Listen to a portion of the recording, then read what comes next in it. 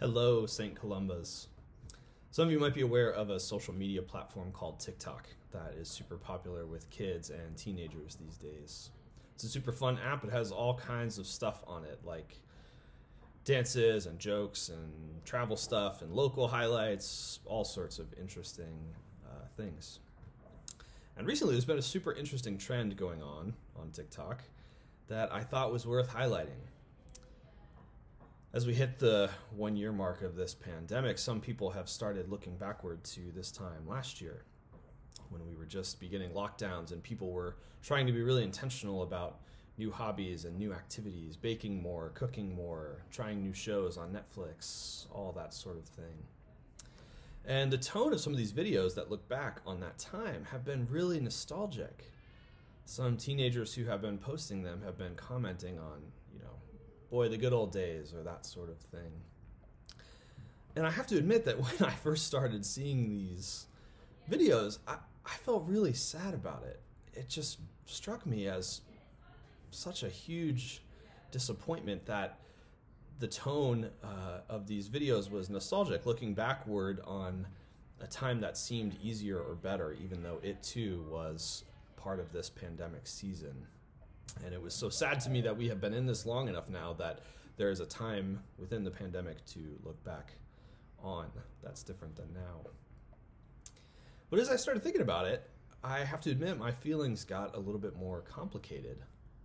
I started thinking about the gratitude, the sense of hope that seemed to be lifted up in some of these videos, to consciously choose to focus on some of the small joys and the good things that have happened over this last year, even in this really difficult circumstance. And it got me thinking, I guess, more generally about how grateful I am for the hope and the gratitude that I've seen exhibited by so many kids and teenagers this year during the pandemic. Recently, we had a youth event at St. Columbus, and one of our seniors who has now been out of in-person school for a year, has missed sports seasons, has missed prom, who knows how many other things. This person said, this year has been so hard for me. In fact, it's been the hardest thing I've ever gone through. But when I realize that, it makes me stop and think, because if this is the hardest thing I've been through, maybe that means that I'm really blessed, actually, that I have it a lot better than so many other people. And I was so moved by that sentiment that, in the midst of all of this very real difficulty, that this teenager and a bunch of our teenagers were choosing to lift up gratitude, to find silver linings, to look hopefully towards the future.